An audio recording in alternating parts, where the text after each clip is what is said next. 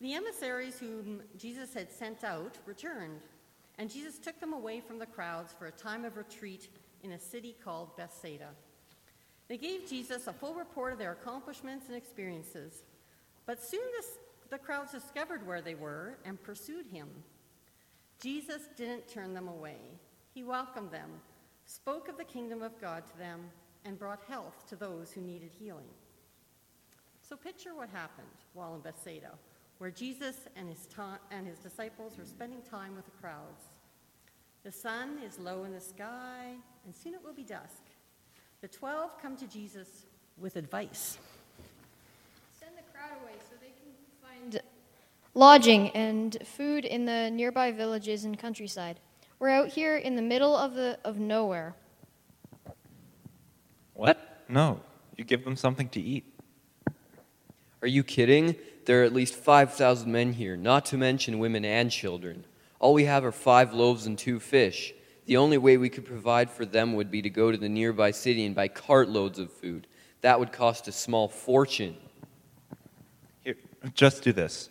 Organize them in little communities of about 50 people each and have them sit down. They do what Jesus says, and soon groups of 50 are scattered across the landscape. Then Jesus takes the 5 loaves and 2 fish, and he looks up to heaven. He praises God for the food, takes each item, and breaks it into fragments. Then he gives fragments to the 12 disciples and tells them to distribute the food to the crowd. Everyone eats. Everyone is satisfied. Nobody goes away hungry. In fact, when the disciples recover the leftovers, they have 12 baskets full of broken pieces.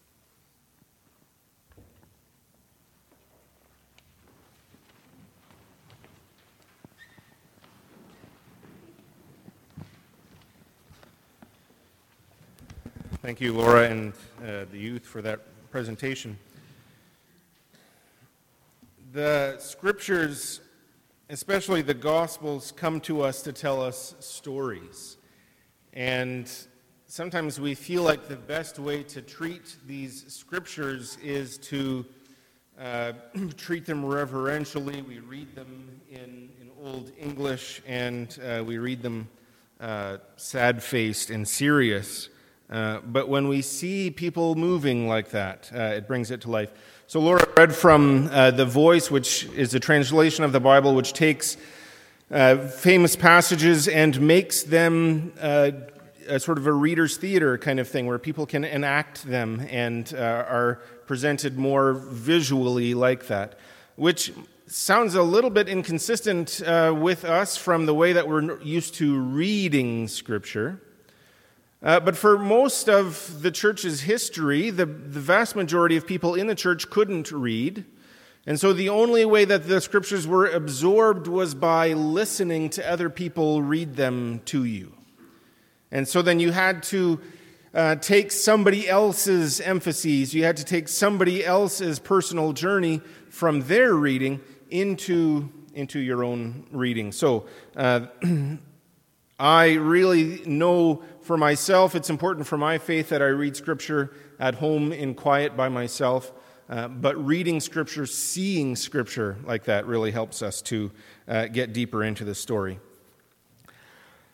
The passage that I'm looking at today is from Luke chapter 9. So you've seen verses 10 to 18 presented. And I'm going to go a little bit deeper into chapter 9 for this.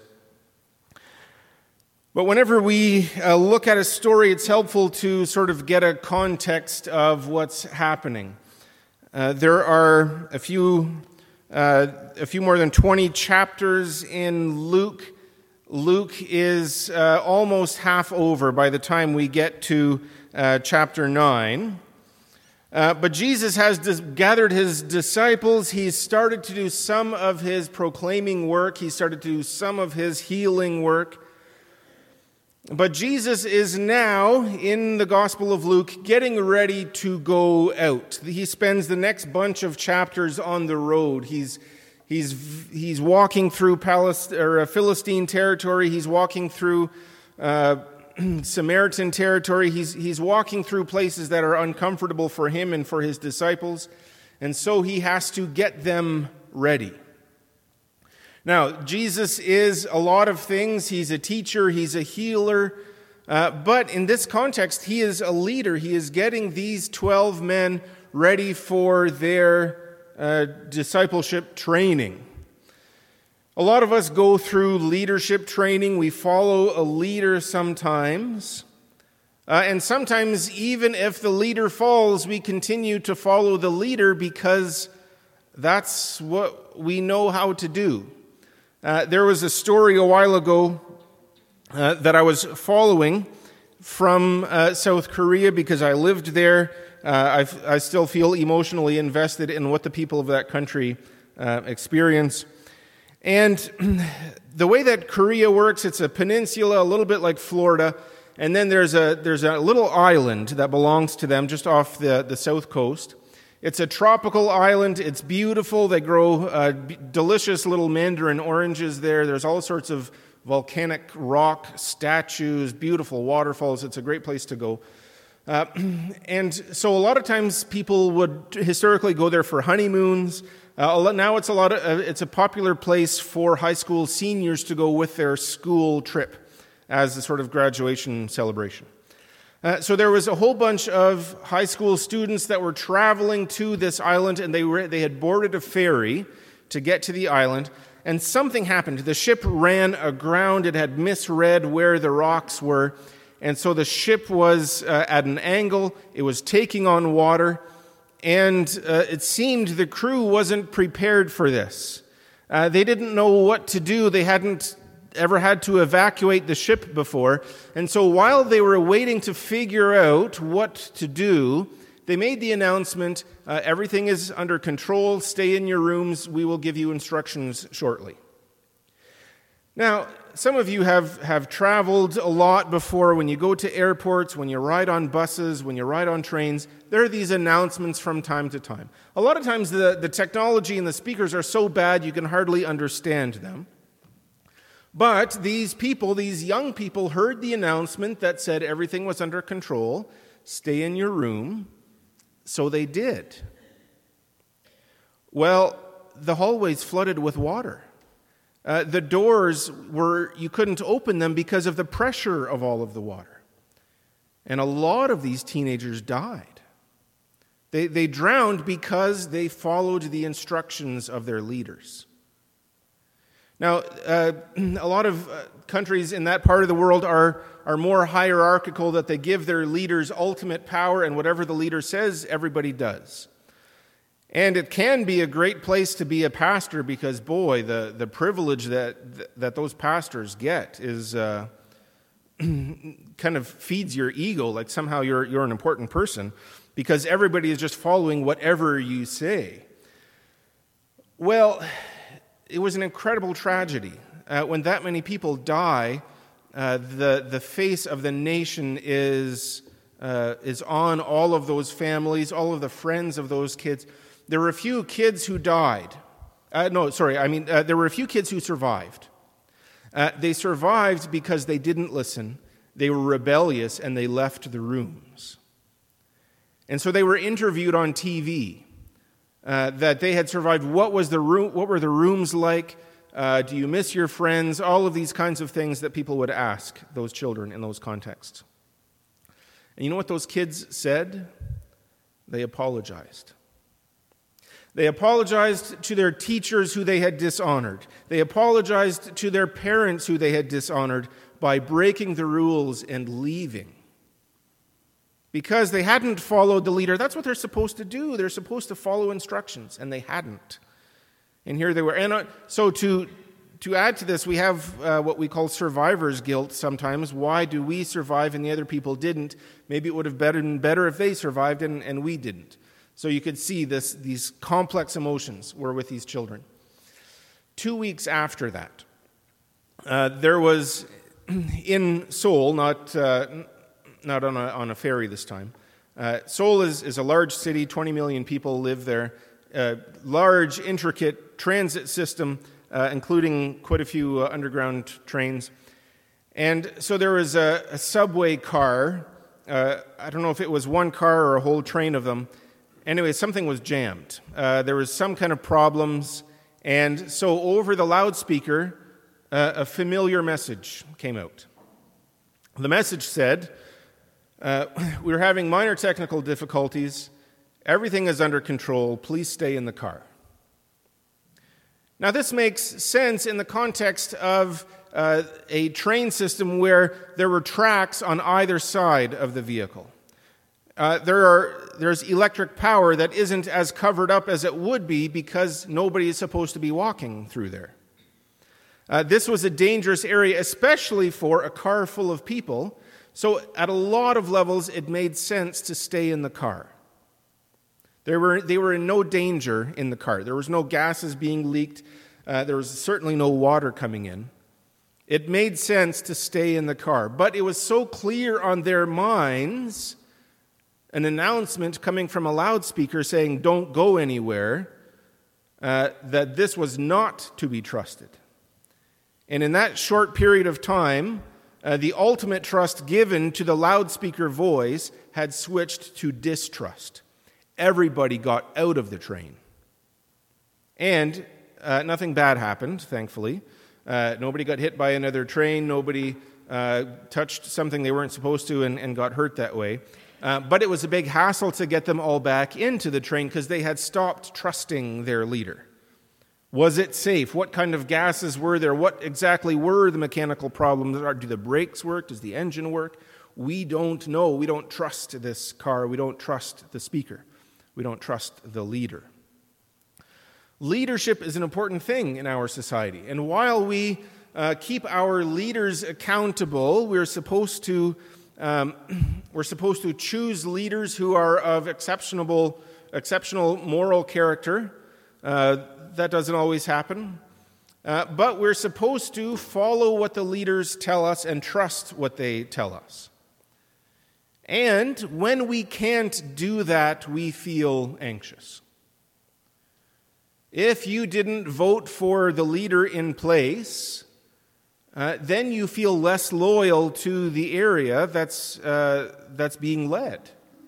If you didn't vote for the leader that's in charge, you feel a lot less secure in your economy, a lot less secure in the infrastructure of the province, of the country that you used to rely on. And so you want to follow the leader. We all want to follow a good leader. But what do we expect our leaders to do? So in the first part of Luke chapter 9, this is before the passage that was read for us, we find Jesus getting his disciples together, and he's going to send them out. He has a job for them to do. This is also partly training for what's coming up. Jesus is going to be going with them to unfamiliar territory. And so he's sending them out on a small mini mission to do the same kinds of things that they will all be doing together later on, and that they will need to do when Jesus is gone. Right? A good leader prepares his or her followers to continue the work after that leader isn't there anymore. So here we are. Jesus has called the 12 together. He's given them a job to do. And here's the interesting part. He has removed much of the security that they would normally feel. So here's in the last part, in verse 3, it says, "Take nothing for the journey, no walking stick, no bag, no bread, no money, not even an extra shirt." So what can we take from this strange thing that a leader would say to his followers? Well, we could take from this that maybe they're not actually going that far away. People would have done most of their traveling by walking in those days, and so if they're going to visit another village in walking distance, then maybe the plan was just to walk there for the day and see what happens. You're not bringing an extra day's clothes. You're not bringing food. So if nobody feeds you, that's fine. Just deal with it. But don't bring food so that you're still relying on other people. Now, this is an interesting way to travel. It's one thing to do this on your own, and people do this for spiritual disciplines all the time. they go a day or even longer without eating. We call it fasting. It's a spiritual ritual that a lot of people do. It helps sometimes if you do it right. It helps to train your body to learn about the importance of food, and you're supposed to then want God as badly as you want that food. But to do this in a foreign context is especially strange. So this probably isn't terribly foreign. There probably would have been cultural similarities. They probably would have known at least what kind of food to expect from people. But in your travels, if you've ever stumbled upon the generosity of strangers, you will know the risks that involves, and you will know the beauty that can provide. So Jesus says, take nothing. Don't take a walking stick that you can rely on something else. Don't take a bag of your own stuff so that you're relying on your own planning. Don't take food so that you're relying on your own goodness. Don't take money so that you can make your own choices. You're going to go there. You're going to eat the food that people give you, and that's all you're going to eat. Right? Because when we travel now, traveling has changed quite a bit, even in my relatively short life. It used to be, I remember we would do these long trips. We lived in southern Ontario, and we would drive up to Manitoba. Sometimes we would visit family there, or when I was a teenager, we would go there for youth conferences. And on the way, somebody, usually the driver, hopefully the driver, somebody knew the way that you took this highway until that town, and then you turned on a different highway until another town, and eventually you would get there with that sort of memory of turns. And if you wanted to know, okay, how far are we along? Well, why would you want to know that? How far until the next town? Well, who cares? What does it matter? Well, sure, we have an atlas. So you would bring out a road atlas. You guys remember these road atlases, these big books, and you would find the province or the state that you were driving through. You might remember, 10 minutes ago we drove through this little town called Ypsilanti. Let's see if I can find that. And then you're looking around, we were on this road. Then you might find it. And then you could see, in looks like about 10 kilometers, we'll be in another town that looks by the size of the dot on the map, they might have restaurants there. So then you start planning lunch. Well, we're hungry now, we're going to stop in this town, and whatever restaurants they have, we will eat there. Right? So there's kind of a resignation to, we'll just deal with whatever they have. Well, now, we don't have to worry about that. Right now, an hour ahead of time, you can see the whole layout of which towns have which restaurants, how long it'll take to get there, how far off the road they are. And you can do that just using your voice if you know how to use your phone properly. So there's no relying on what you find there. One of those trips to Manitoba, we were driving through northern Michigan. And this is deer hunting country and not much else. So we're driving through there, and the fuel pump broke on the van. And we had driven farther than we should have, but we got to this town, and the leaders were going to go find a mechanic, and we youth would sit at the local diner. Well, there were a little bit more than a dozen of us teenagers, and there was a group of regulars. Well, not a lot happened in that town, so our arrival was entertainment for them. So they stared just long enough to let their curiosity overcome them, and they came over to chat with us. Where were we from? Where were we going? What were we studying in school? All of those things. Well, somebody mentioned to them, we're just here. We came in this trip. The van has a fuel pump. And the guys are out looking for them. We don't know really what to expect.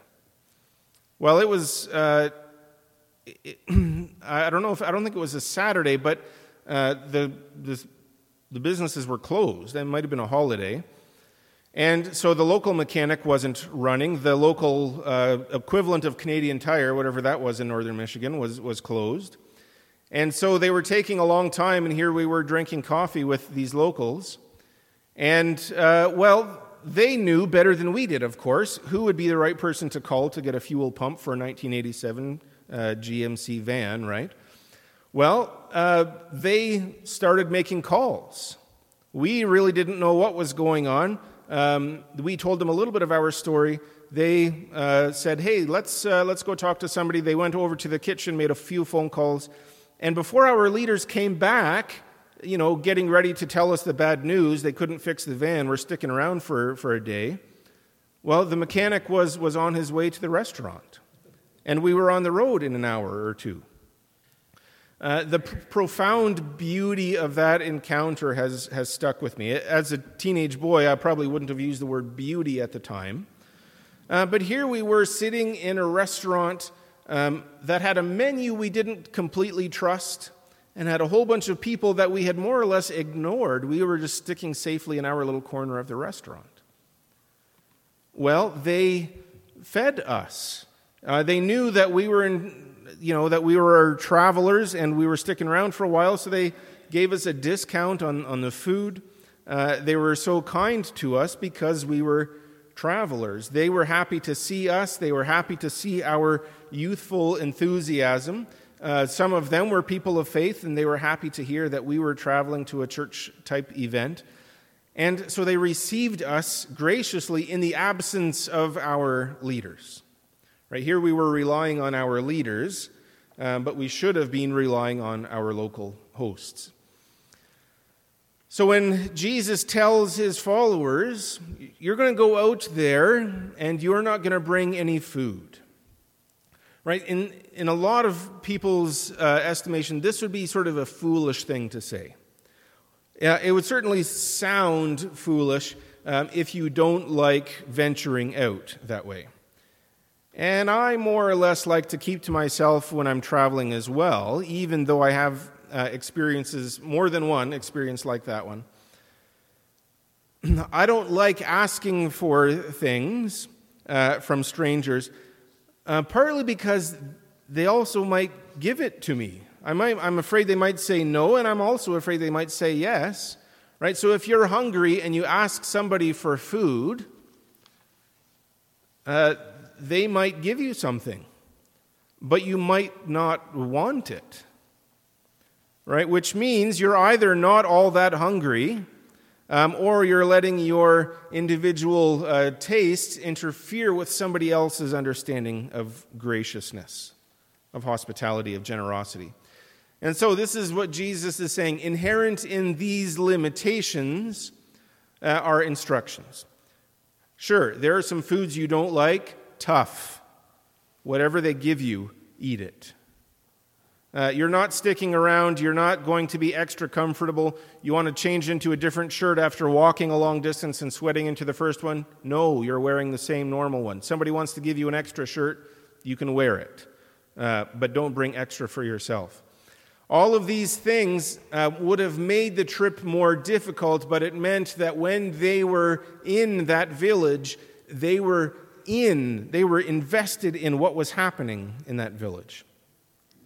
So Jesus is leading here by taking away what they would normally be relying on. And it would sound foolish to the disciples. It might sound foolish to some of us if somebody now were to give us those instructions. But the intent was for them to be more fully present, to be more fully with the people there. So there's that passage. The 12 disciples, they go out, they go to the neighboring communities. And then there's this little paragraph, just 3 verses, verses 7, 8, and 9, sort of in between these two halves of the same story, where we see that Herod was hearing about what was happening with Jesus. King Herod is in charge. He's not a good man. He's not a well-respected man, but he is a powerful man and a wealthy man. And so when he's interested in what's happening with Jesus, this probably isn't a good thing. Because when someone like this has a lot of power and he's interested in somebody else's growing power, then he will either see that power as a threat, or he will try to take over that power and compromise that power. So Herod expressing interest in what Jesus is doing is not exceptionally welcome. Would not be a good thing, especially given the timing of it, because Herod has just executed John the Baptist. So here's Jesus. We don't know what he's doing as the disciples are out. But it seems to be that this is when Jesus hears that John has died. So his disciples are out there proclaiming the kingdom. They're doing all of the things that Jesus had taught them to do, had empowered them to do. And that's a good thing for a leader when you see the people that you're in charge of going out and doing good things on their own, when you see the excitement that they have. Wow, this is a good time for Jesus. It should be, except he's now hearing that John has died. Because this is what happened. John had power. John had popularity. People liked John. And people didn't like Herod. So, Herod could either try to backpack on John's popularity and get John to say good things about Herod, or he has to get John out of the way. And John wasn't so easily corrupted. John looked at Herod's family situation. John looked at who Herod had taken as a wife, and he knew that he couldn't just say, okay, Herod, everything's fine here. John spoke up. John stuck his neck out, as we say, and it didn't end well for John. So the same thing will be true for Jesus. Now, we know how the story of Jesus ends, but here in this story, we can see that Jesus is now starting to realize his power is growing, and then so is the threat from the other powers. So here is John. He's been killed. There's suspicion from King Herod that John had special powers, but he killed John, right? I beheaded John. I'm stronger than John. I have more power than John. So who is this next guy? I'd like to see him. I want to know what his story is. And when a man of power and influence like Herod wants to see you, he has ways of seeing you. So all of this is happening. Jesus is sending out his followers, and at the same time, he's becoming more aware of the threats in his life, the timeline that he's working with. And then all of this informs the next story. Rick, can you just click on the other screen there? There we go. Oh, that's fine. All right, so this is just verse 12. You've heard the whole story. Now, the disciples have come back from this mission. So here is Jesus. He's carrying with him the grief of his friend, his relative, who's now died at the hands of King Herod. He's coming to terms with the idea that the same reason that John died means that Jesus too is at risk, and not just Jesus. Like, there are times where we can accept, hey, this is a risky thing for me, I can deal with that. But then here come his followers. All of them are now at risk. Right? What was John doing? Well, he was proclaiming the kingdom, and he was baptizing people. What did Jesus ask his followers to do? They went out to proclaim the kingdom.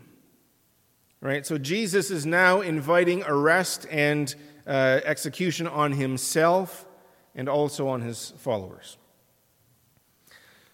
Now, the followers are a little bit less aware, although devoted and wise enough to go out and proclaim the kingdom like they're doing. They come together, they're excited about what they've accomplished. They have stories to tell. We always have stories to tell from our travels.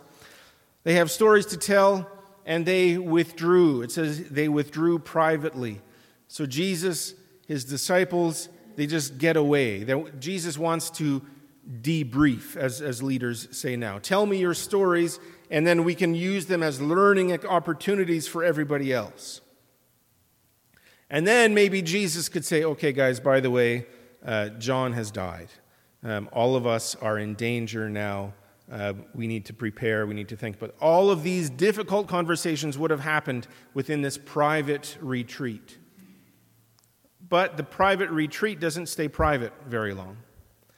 You see, Jesus has enough popularity that people find out that he is there and they want to hear him. So, a good leader now would say, no, I need to recharge my batteries. I'm declining speaking engagements for a little while.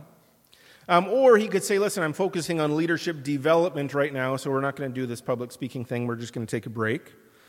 Or he could announce, hey, listen, I'm going to be in your towns next week, and there's going to be a big speaking tour.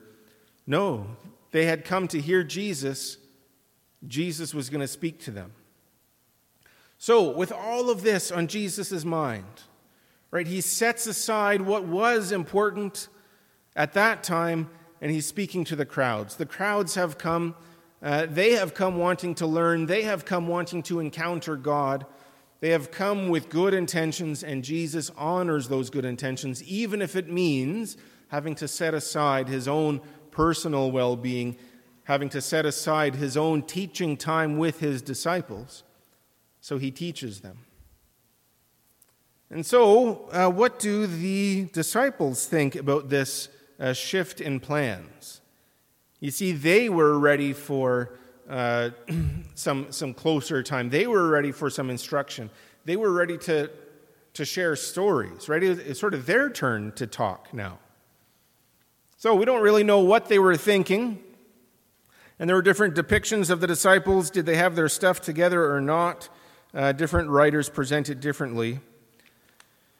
But here the disciples are looking over the crowd, and they're also thinking about themselves. We all do.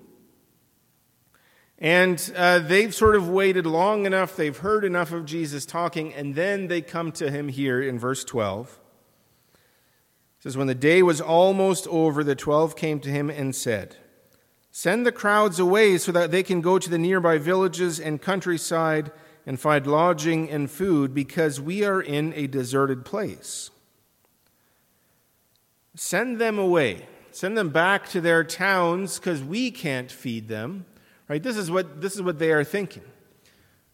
We can't feed them. It doesn't look like they brought food for themselves. So send them away. They can take care of themselves. Then we will take care of ourselves. We'll do our thing.